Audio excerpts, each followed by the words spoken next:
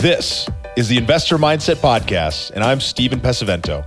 And for as long as I can remember, I've been obsessed with understanding how we can think better, how we can be better, and how we can do better. And each episode, we explore lessons on motivation and mindset from the most successful real estate investors and entrepreneurs in the nation. Investor Mindset Nation, welcome back to an incredible episode. We have John Martinez in the studio today. Super excited to get into some of these topics for one good reason, because John is such a giver and he is going to show us and train us on some of the key strategies that have really worked well from a sales perspective, but some of these strategies also really play into communication and life in general. What's so great about communication, sales, and negotiation is all of this stuff is about talking to people, and people are the lifeblood of our life.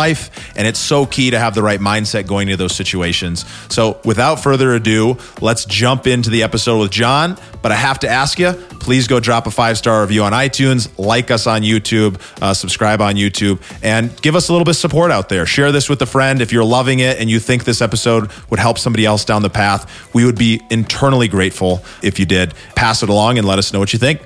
Let's get into it. All right, guys, welcome back to the Investor Mindset Podcast. I am very excited for another show. We have John Martinez in the studio today. John, how you doing? Hey, Stephen, what's going on, man? Doing well. John has been in some form of sales training for over 20 years and has become the premier trainer in the industry for real estate investors. With the help of his team, he's trained thousands of entrepreneurs on how to boost company income by helping them improve their inbound and outbound sales. He's done so by perfecting the face-to-face and over-the-phone tactics from his 20 years of experience in sales. He personally has worked with my team and has trained them to be amazing salespeople. And I'm really excited to share him with the amazing audience today on the show. Welcome. Yeah, good to be here, man. Good to be here. Well, so you've obviously hit some success. You've really been able to help a lot of folks on the sales training side. But if we take a look back, what events or influences from your childhood shaped who you are today? Yeah, great question. You know, my childhood was not what people would expect from a sales trainer. Usually when people think of sales trainers, they think about people who are just naturally outgoing and life of the party, tons of friends. I was not that way. I actually was, I kept to myself. I had some issues with my speech.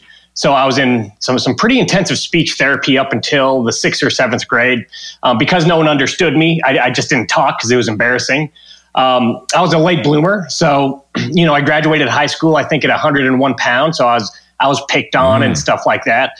I played football 7th, 8th, and then 9th grade in high school. And when I say small, I was so small that they had no equipment in the high school that would fit me. They had to special order all my gear so I could stand on the sidelines all year. So needless to say, man, I was an introvert. I hid from everyone. I didn't talk to a soul. And I think, that influenced me one very big way.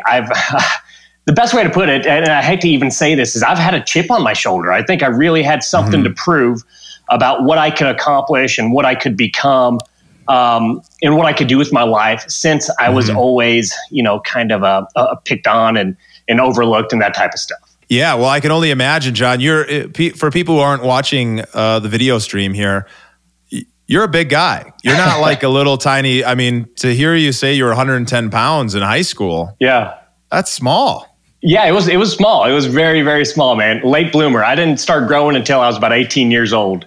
And so what was it like growing up having some of those challenges, right? Speech therapy, maybe feeling a little bit out of place, feeling like you really wanted to look inside for energy rather than outside because you weren't getting it there. What was that like? Yeah, I remember, for as long as I can remember, playing kind of these games with myself. And I've never told a soul about this. These words have never left my mouth before. But I remember playing games with myself where I would test my mental toughness, where I would just, I'd be in terrible situations all the time. And to me, it was a game. Can I get through this? Can I endure this? How long can I do this or that? And it was always a sense of accomplishment when I got through a bigger and bigger and bigger challenge. So, I mean, I've never told a soul about that, but I do remember turning it into a game in my head. And I don't know if that was a coping mechanism of some kind. Mm-hmm. I don't know what it was. Honestly, I haven't thought about it in years. Something about your question just triggered that. But so you were doing mental training to train your mind yourself. Just you didn't think, it doesn't sound like you thought of it like that, but you were challenging yourself to get stronger. What for? I have no idea. I guess just to cope. I mean, I was always so embarrassed, and I was always so afraid that, I mean, to the extent that even when my parents would have family and friends over to the house, I would hide under the furniture until they left. So, I mean, I know it's pretty messed up, but that was my childhood. So I think it was probably out of necessity. Now that I'm thinking about it, I just, I knew those tough times were coming. So I would turn it into a game. And then I was really proud of myself again every time I had an accomplishment or I won that game and I got through a tougher and tougher moment.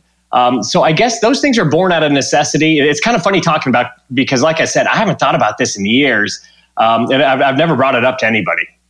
Well, it sounds like we're really uncovering something that I think we can debunk a myth here, that salespeople are only successful if they're extroverted and they're kind of that super outgoing, talkative type person. You sound like, and I know you personally, the exact opposite of that. And you never know when you're on stage or when we're just talking right here. Right. What was it that got you into sales? Because it seems like the opposite type of environment where you really want to thrive. Yeah, it was that need to accomplish. When I got into sales, I was, I think it was my late teens, early 20s. And at the time I was a delivery boy. I was delivering food for a catering company.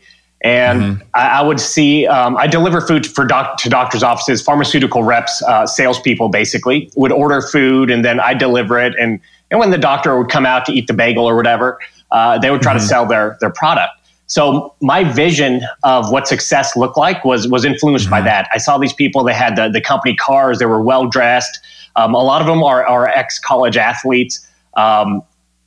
And I saw those people and I thought to myself, that must be what success looks like. And they're salespeople. So that was my influence to as I put it back in the day, get a real job. That was my biggest influence. Is I had something to prove, and that looked like the vehicle, the outlet. So you saw these examples of people who had it. You were a delivery boy. You had something behind you where you needed to be able to provide for your family, and you thought, well, you know, those guys are making what I want to be making. I want to be able to provide like that, so I'm going to kind of head down that path. It seems like potentially that introverted side, that kind of researcher, I'm going to really think through and strategize, is probably what really led you to being so successful at sales and at being an incredible sales trainer. How do you think that's played into your career thus far? Yeah, I think our success, my success in sales, and I think more importantly, success training other people is relying on process instead of natural ability. Hey, natural ability is great in any aspect of your life. It's going to help you get further quicker. But process, I think, in my mind, is more important than ability, more important than talent. When you look at the greats, like in sports, Jordan, Tiger Woods, Jerry Rice is my all-time favorite football player. These guys would just practice their processes over and over again. And they had a process for training and a process for preparing. And I really, really believe process is what makes great salespeople great. And we actually know it when we look at the data. So, I guess early on, I did rely on that internal reflection.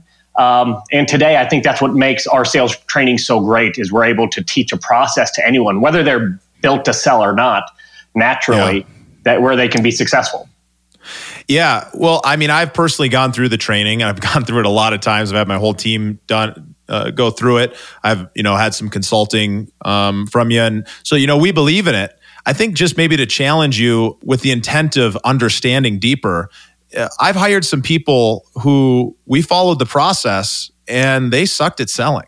Right. And how do we end up creating incredible salespeople, using the process? It seems like what I've found is, maybe there's more than just the process. And what have you found there? Right. So kind of have the same view, but different. I'll explain. It's not strengths that make salespeople. It's a lack of weaknesses. So anyone can learn to sell, but you've got some people that are naturally better at it. They're just built to sell, right?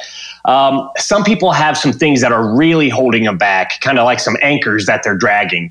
And until you cut those anchors and you get rid of those hidden weaknesses, they'll never hit the potential with the process. So basically, salespeople have 5 or 6 hidden weaknesses that will keep them from using the process. So it's not that they're not built or they can't do it. It's that something is holding them back from actually using the process.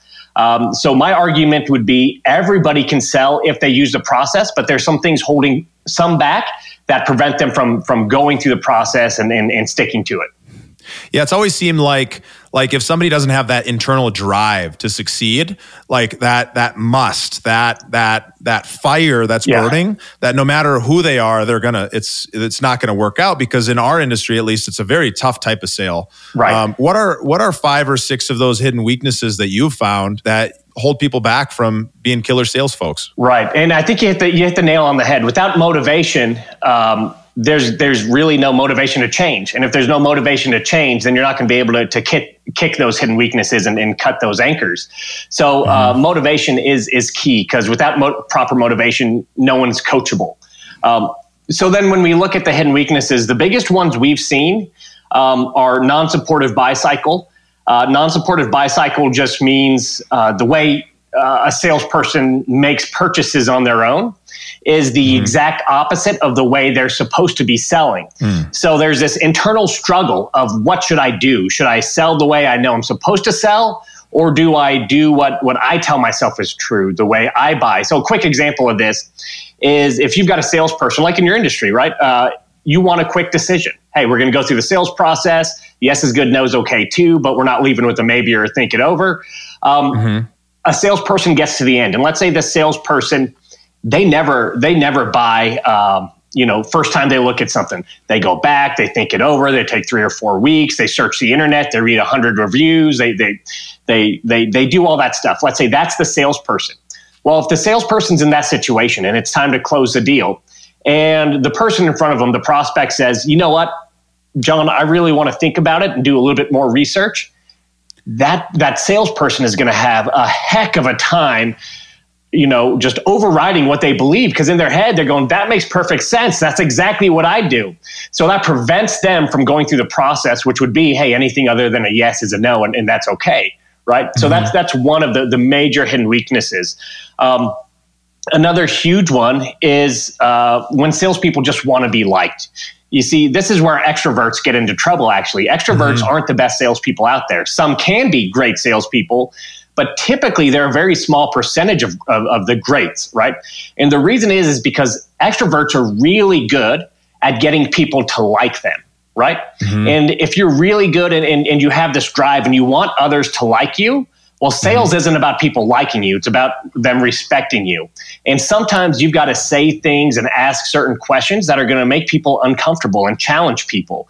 And if your internal drive is to make people happy and feel good, when it comes time for those challenging questions or statements, there again is going to be that internal struggle. So those are 2 of the biggest. So hopefully that helps the audience understand how these weaknesses kind of drag people back. Yeah, I can absolutely see that. I've seen that from salespeople that I've brought on. They're really strong. They want to succeed, but they get in there and they can't make the offer they need to, or they can't bring that person around because they understand, hey, maybe you do need to take some time to think about it. Heck, I'd want to think about it too. Right. So obviously, You've had some success at this sales training thing. Talk to me about some of the times that you've ran into some challenges. I know personally a couple of them, right? We've worked together on some of those projects, and life is all about learning and trying some things, and sometimes they don't work out. Yeah. Tell us a little story about one of those times it didn't work out when you're trying one of these new ventures. Yeah. First of all, it's just an endless parade of failures. I mean, that's just, if your business is growing, it means you're failing constantly along the way. And I know that is kind of cliche now, and people talk about it a lot, but I think the reason is because it's so 100% completely true. For example, we had a call center. no longer have that call center. We shut it down. So there's a big learning experience. First time we did the call center, we did inbound calls. We learned that was not our strength for a variety of reasons. So we turned to outbound calls. We brought on a partner. We had trouble with the infrastructure. It was just, we had trouble with the legal piece of it, staying compliant and learning state and federal laws. We had challenges from attorney generals. And at the end of the day, the business made money and was successful. To the tune of about $30,000 a month was, I think, our profit during about the last 6 months to a year. But where we did fail is we couldn't get the business to a place where it wasn't impacting us emotionally. Every time my wife would get, she ended up running the company, and every time she'd get a letter from an attorney general, it was 2 or 3 days of just kind of freaking out, and that impacted our marriage and our life, and neither of us felt good about it. So we failed to get to the business to the point where we were emotionally disengaged and out of it to the extent where we did not need to be involved in any of the operations at all. So, which is kind of funny because a lot of people think success in business is just the financial piece. But it was taking too much time and there's too much emotional engagement there for us to consider it successful. So we ultimately shut it down. Yeah, which is so surprising, right? Because when you hear somebody, I'm going to shut down a business, it's usually because, well, they've been putting a lot into it. And, frankly, it's just not coming out the back end. They're not making the kind of money. But it sounds like you were actually making the money, but it just wasn't a business that felt good to run. Right. It stunk. And in the bigger scheme of things, we had other businesses. The sales training business, for example, did somewhere around 5 times the revenue and took about a tenth of the time. So you also start looking at that stuff like, hey, why am I spending, 90% of my time to make, 20 or 30% of our income? And you have to start reprioritizing and doubling down on the stuff that's working. So yeah, it's really weird. People, again, think about success only by the financial terms, but I know a lot of people who are financially successful who are just miserable. So I think my definition has changed over the years of what success looks like. Yeah, well, that's one of my favorite questions. So since you mentioned it, tell me, what does success look like to you? Yeah, so to me, success just is freedom of choice, right? And in order to be free to choose anything you want, you need to have time freedom, right? You need to have the time to do what you want to do. You need to have the resources. So there is a financial component in my book. You need the time and the resources. And as long as you have those two things, I believe you have total freedom, right? If you've got all the time in the world to do what you want and the resources to actually accomplish it, do it, put it into action, then that's freedom to me. So that definition can be the same as a lot of people's definition, but the variables are how much time do you need to feel free? How much money or resources do you need to feel free? And my answer is going to be different than everyone else's, but I really think time and money are the two essential components to success. Of course. And time and resources are the key. And, with that definition, do you feel like you've hit success? You feel like you're successful? Yeah, I do. Except now that I've hit that for a little while, because it takes 2 to 3 hours a week to run the business. It's a 7-figure business. So when we live in the Midwest where it does not cost much to live at all. So most of the money nowadays just goes into savings and reinvesting into new business ideas. But that definition is slowly changing because as I have more time and freedom, I'm getting bored. So that's why we spring up new businesses. So, not just having the freedom to choose to do what you want to do when you want to do it, but there needs to be some other fulfilling component somewhere in there where the activities you're doing actually have some type of fulfillment, something that makes you happy, something that lets you know you're giving back, helping others. So again, I think for me at least, it's been a journey where my definition continues to change. And I think in 1, 2, 3, 4, 5 years from now, it's going to continue to change too. It's kind of like Maslow's hierarchy, right? You hit that first level, then you go to the second until you get to the very top. And the very top is very different from the bottom of that hierarchy. So really now we've even just improved on our definition. Right.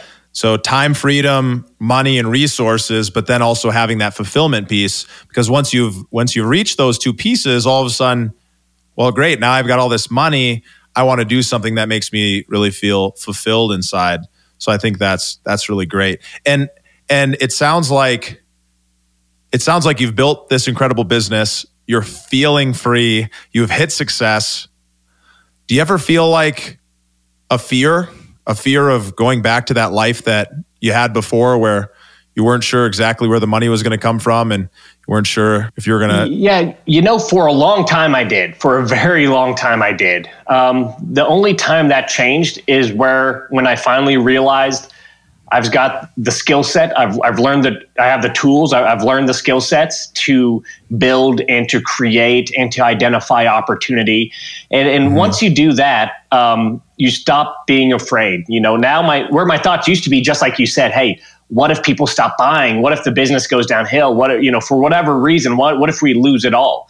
And I was scared to death. But now the way I think is no big deal. There's so much opportunity out there. We'll just build another business. We'll do it again and again and again because we know the building blocks. We have the tools.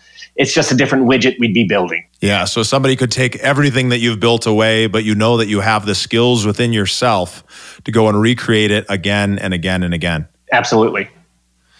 I love that. And I think all of our listeners, we're all driving at different levels on that success matrix, on that pyramid that we're talking about. I remember feeling like if I could only make $10,000, man, that would feel good. I'd be successful. And then you make it and you're like, well, if I could only make $100,000, and then you make it and you have to just keep moving that goalpost. And then you realize that the money is critical, but there's so much more to it.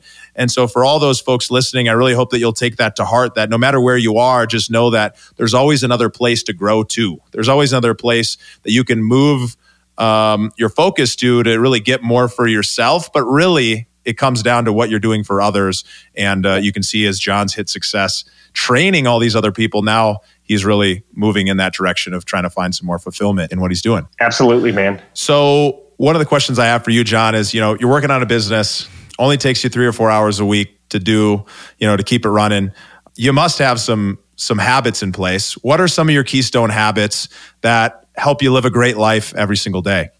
Yeah, I do. And I am definitely a creature of habit.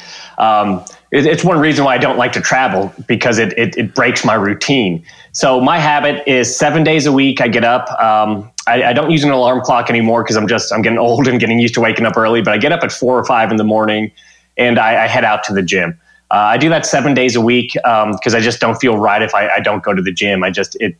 I enjoy it, and I've done it for so many years now that it's one of those things that if you miss it, you just feel weird. So that's how I start every single day.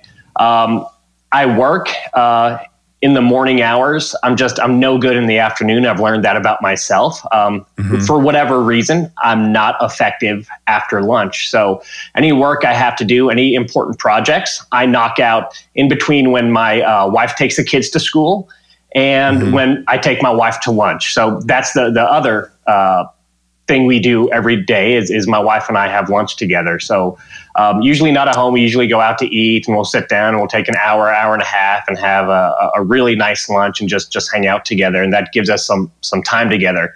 And that's basically it. I guess, well, maybe it's right at the end of the day, there's another one. After my wife puts the kids down to bed about 7:30 or 8 o'clock, we both climb into bed and we kind of watch TV and joke around and chat. And we spend that final hour of the day or so together before we fall asleep. And when you're doing that daily lunch, you guys work closely together? Yeah. You're both working on the same business. Do you have any boundaries set on what you guys talk about there? Or is it kind of just a free flowing conversation, whatever comes up, whether you're talking about business or the kids? Yeah, it's just free flowing. We don't have any rules set up. I don't feel like we need any. So, and sometimes we like to talk about business and it's just in a different setting. And sometimes talking about business in a different setting beyond my home office where I'm sitting right now really helps as well. So whatever we feel like talking about, we talk about. Absolutely. So, a lot of our listeners are maybe existing salespeople. A lot of our listeners are people who are always looking to grow. What would you recommend if somebody wants to get better at sales? And sales just comes down to being able to communicate and give people what they want and help them understand it.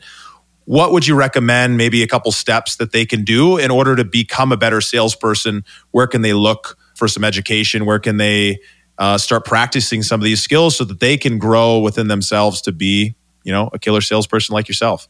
Right. So one of the most influential books I've read that has a huge impact on the training we do today was Spin Selling by Neil Rackham. So that's a book. You could get it on Audible or whatever. Just listen to it if you don't like to read. But it has the core fundamentals of what makes successful salespeople successful. And it was eye-opening to me. I think if you haven't read it or aren't familiar with the process, it will be eye-opening to you too. Where do you practice those things, though? Once you see what makes a successful salesperson, and it's really the questions they ask, then you can ask those questions anywhere, because it is about deeper communication. So I remember when I first started practicing different questioning strategies, it would be with the customer service person on the phone, with the waiter or waitress at the restaurant, with family members, because it was very natural. And I had an easier time doing that than waiting until I was in a sales situation to practice, because when you're in that sales situation, you feel like everything's on the line. And I at least had a very hard time experimenting in those situations. Especially in the sales I came from was B2B sales, where you spent 90% of your time prospecting and 10% actually selling. So I just did the same stuff all the time when I was selling, until I got comfortable with the new questioning technique or strategy or something like that. So you'd kind of learn one thing, you'd get really, really good at it. You'd keep using it kind of throughout your life, throughout conversations at the store, conversations with, a partner, maybe at work, until you get really comfortable with it, and then maybe add another skill on top of that. That was exactly it. It was about comfort for me. And as you said, sales is about communication. The way I always explain it is, if we could read people's minds, we could sell them anything, because we could look right inside and say, hey, this is every reason why this person would do business with me. This is everything that might hold them back. And you'd know exactly what to talk about and walk through. So when you get really good at communication, it's just like mind reading. It's hey, let's have nice, open, honest dialogue about every reason why we might do business together, every reason why we might not. We'll lay them out all on the table and just figure out what works best for you. Yeah. Well, and that style of sales, I think, John, is really, it's incredible for a couple reasons, because a lot of people think the salesperson is the person who's they're coming in hot, they're aggressive, they're slamming it down that person's throat, and they're going to get a yes or a no.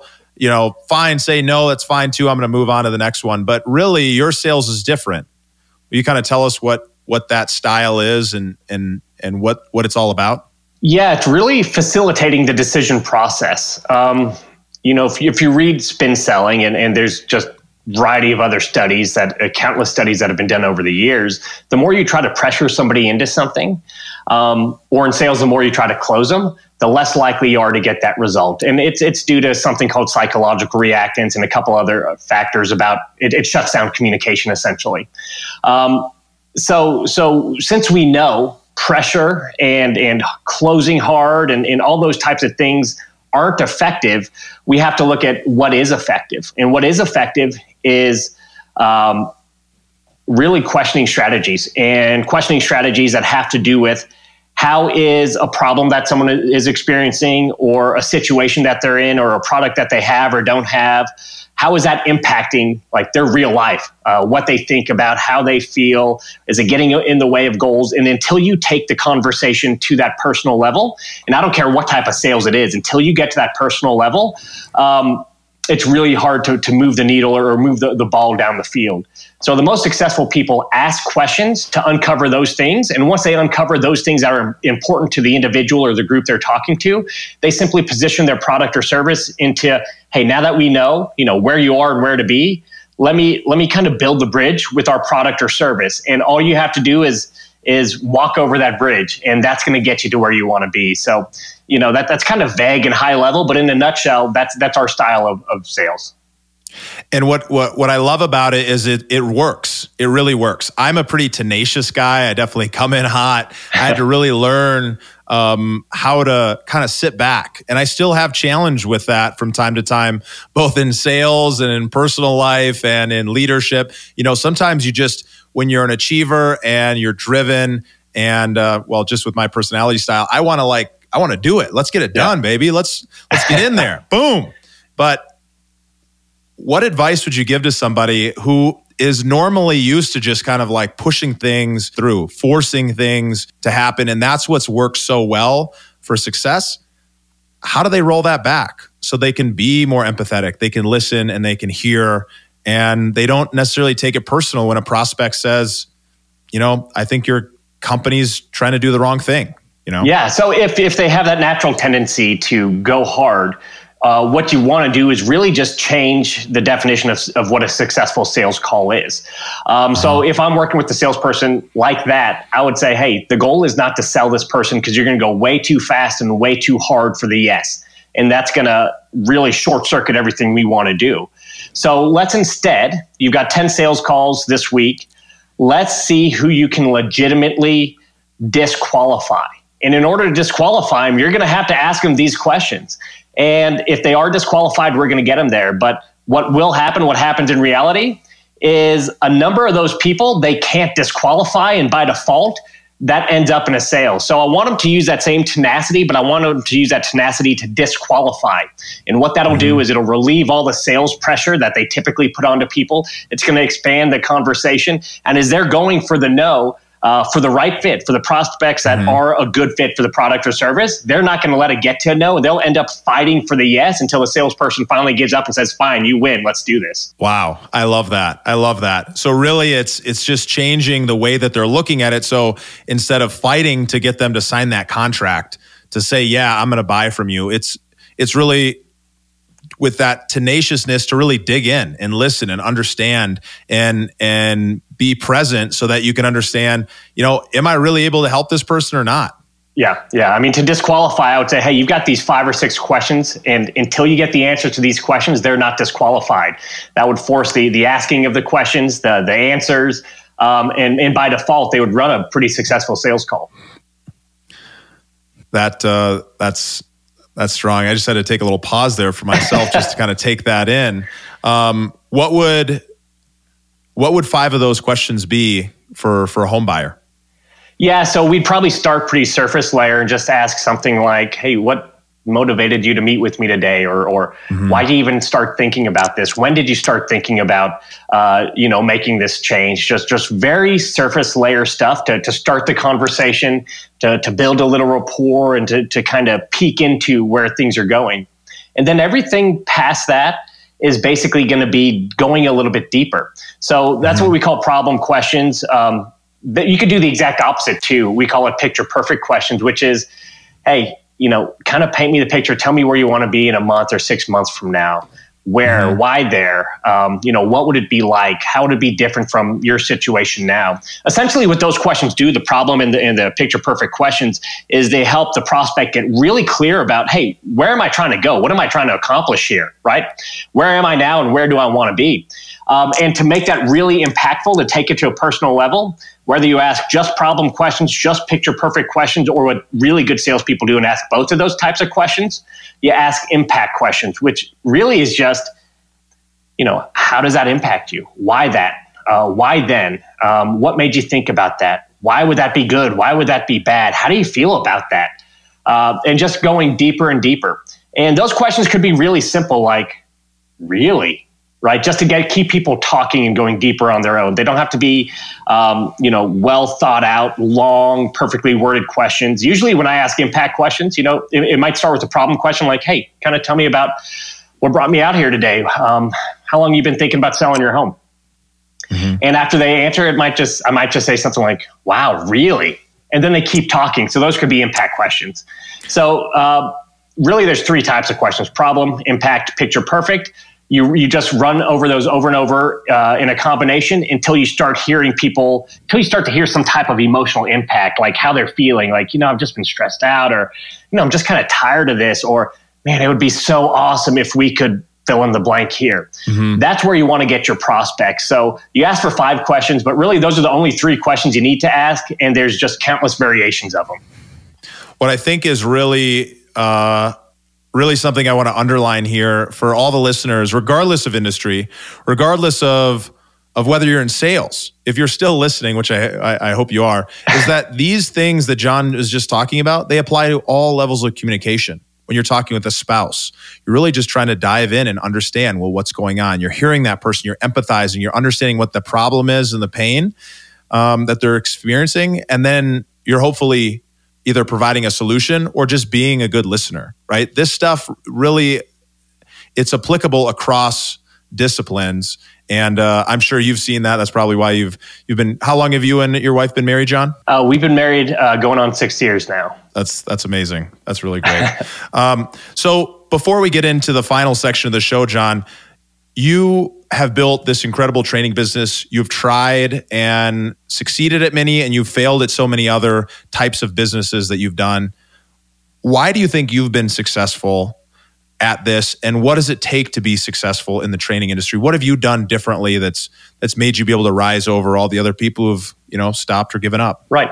I think the biggest, where I've seen the biggest jumps in our business, where I've seen the most improvement, has been where I put on blinders and I trust in my gut. I spent a lot of my time trying to emulate what I thought was the right thing to do, looking at other people in the industry who were coaching, looking at other sales trainers, and trying to be them and do what they do. And I'd occasionally stumble on success when I did something just out of the box. And over the years, I've learned to trust more and more in my gut. And I think what that's done is we do things now that others don't. That sets the brand apart. That sets us apart. We take risks and experiment, which oftentimes, whether you win or lose, leads to learning and growing. So I think the biggest change in my business, where we've seen the most success, is where we've just turned off listening to everyone else. I mean, there's a lot to be said about mimicking those who are already successful. And that gets you to where they are. But when you want to get past them, then you've got to start, putting on the blinders, trusting in your gut and experimenting. So I caught up to people quick, but then we stalled out for a couple of years. And when I put on my blinders personally, that's when we kind of had this last, couple of years of pretty substantial growth. And what were those things that you did differently than everyone else? A lot of stuff with marketing. So the messaging, what we give away, how we give it away, what we're willing to put out there and give away for free. Not worrying so much about, image. A lot of times, a lot of people, I did a coaching workshop this last week, and there were 7 coaches in the room, all very successful. And, we started talking about content, content marketing and how we grow a following. And everyone was like, I don't want to be that guy, but I feel like I got to buy the Lamborghini and slick back the hair and like be that person to be successful, because that's all I see. And I know those guys are successful. And we had a pretty good conversation about, hey, that's them. When they are successful doing that, that's because they're being authentic to themselves and it comes through. Mm-hmm. What you need to do is the same thing, be authentic. And when you're authentic, you're going to be different. And some people are just going to gravitate towards you. They're going to say, yes, I like that. I get that. This is real. So, I'm not bad-mouthing anyone with the Lamborghinis. I love cars. But what I'm saying is those people who have that type of marketing and are successful, it's because that's who they are. They're not faking it. Sometimes people try to fake it and they're not successful. So I think at the end game is the one true piece here is being authentic to yourself is what wins. And it took me a while to get comfortable with myself and to really just be authentic with who I am. In my videos, I'm always wearing the same t-shirt or pullover because, hey, that's me. I'm a simple dude, and that's okay. So authenticity rules in my book. And how do people find their authentic self? How did you go about finding it and feeling comfortable with it? Because a lot of people, they look around and they think, hey, well, I need a model in order to be successful. I've done it myself. But truly, you got to reach down within yourself and be authentic, but sometimes it's hard to know how. So how have you done it? Yeah, I think for me, I was just burnt out. I tried so many things. I tried to copy so many people. I tried to be so many things, and it never felt good if I didn't feel like I was being true to myself. So honestly, I think I hit a point where I gave up, and I just said, hey, if people don't like me, then they don't like me. And the funny thing is since I can't pinpoint when that was, but since that's happened, we have a bigger and a more driven following because people can relate to you. People, people like to be around people like themselves. So it's easier to attract the people I want to attract by being authentic. But honestly, I know this is about success and never giving up, but I'm going to be honest with you. I think I gave up, and it was one of those failures that turned into an aha moment. That's a huge takeaway right there, John, is that, successful people, we hit a wall. Sometimes we run into some stuff and we say, man, I don't want to keep doing this anymore. I can't keep this up. And then, what ended up falling out of that was your true self. Yeah. And you just went forward the way that it needed to be. So we've made it to the growth rapid fire round where the questions are quick, but the answers don't need to be. Okay. What's a book that's impacted your life the most, or one that you're most excited about right now? Yeah. Impact, hands down, Richard Branson's Screw It, Let's Do It. So many people, including myself, think about things way too much instead of taking action. And that book is just story after story about getting to a certain point and saying to yourself, you know what, I don't know what the outcome is going to be, but screw it, let's do it. And I really think that is the one thing that ties all successful people together is they take action. I am going to add that to my reading list right now. That sounds like an amazing book. From an inspiration standpoint, who are some of your mentors, the people that you learn from or you look up to, and how have they influenced your career? Yeah, my dad early on about not giving up. He was my biggest influence about not giving up. I remember one of the first stories I ever remember my dad telling me was when he was a kid growing up in Fresno. There were gangs, and the leader of a gang was picking on him and wanted to fight him, and my dad fought him. And he got his butt kicked. And he told me about how this went on day after day for about a week. And every time he went and he got his butt kicked and he lost. But then after about a week, the guy he was fighting said, Lance, no more. Like, I've had enough. Like, he earned the respect and he beat him up just a little by little enough through perseverance until the other gave up. So that's, fighting is not, a great example, but that is one story that has shaped me that, hey, even if you lose over and over again, the one who never gives up is the one that ends up winning. And I've heard that from business leaders and everyone else I deem to be successful at this point in my life. It's always the same. Just don't give up and you will end up triumphing. Triumph. That's what it comes down to. Never give up. Just keep on fighting. So finally, from a purpose perspective, John, why do you do what you do? And what drives you to live your best life every day? Other people. And I'll tell you again, I'm just being completely open, honest, and vulnerable here. When I got into, running my own business, it was for completely different reasons. It was for material things. It was to feed my ego. There was nothing, pretty about it. It was all me all the time. That's when I started. Nowadays, the reason why I work very little in my business, the reason why we found out how to put the right systems and processes in place, the reason why we've had all that growth, I think is because the reason has become my family, my immediate and extended family, spending more time with my kids, developing a deeper relationship with my wife. And then little by little, that's expanding into a wider circle. And I think that circle is going to continue to expand, where I get most of my joy not out of the money I earn, but the people I help and the people who, shoot me messages on social media about how we've impacted their lives. Now, don't get me wrong. You need a certain amount of money to not worry about money. But after that, I think purpose starts to grow, and it's always the people you care about. You need the resources in order to fund the mission that you're on so that you can reach more people. So the money's got to be there, but it's those little messages that drive it far. Well, John, thank you so much for being here. This was incredible. I learned so much, and I'm truly inspired. Where can more folks find out a little bit more about you and get in touch? Yeah, so our main company website is our company's Midwest Revenue Group. So the website is Midwest Rev, as in revenue, MidwestRev.com. Great. Well, I will link to all of your social media on the show notes, and I hope everyone will look up John, learn a little bit from him. He's putting out a ton of free and amazing content. He's a true giver, and I'm so grateful to have you on the show today. Thanks for having me, Stephen. Thank you for listening to the Investor Mindset Podcast. If you like what you heard, make sure to rate, review, subscribe, and share it with a friend.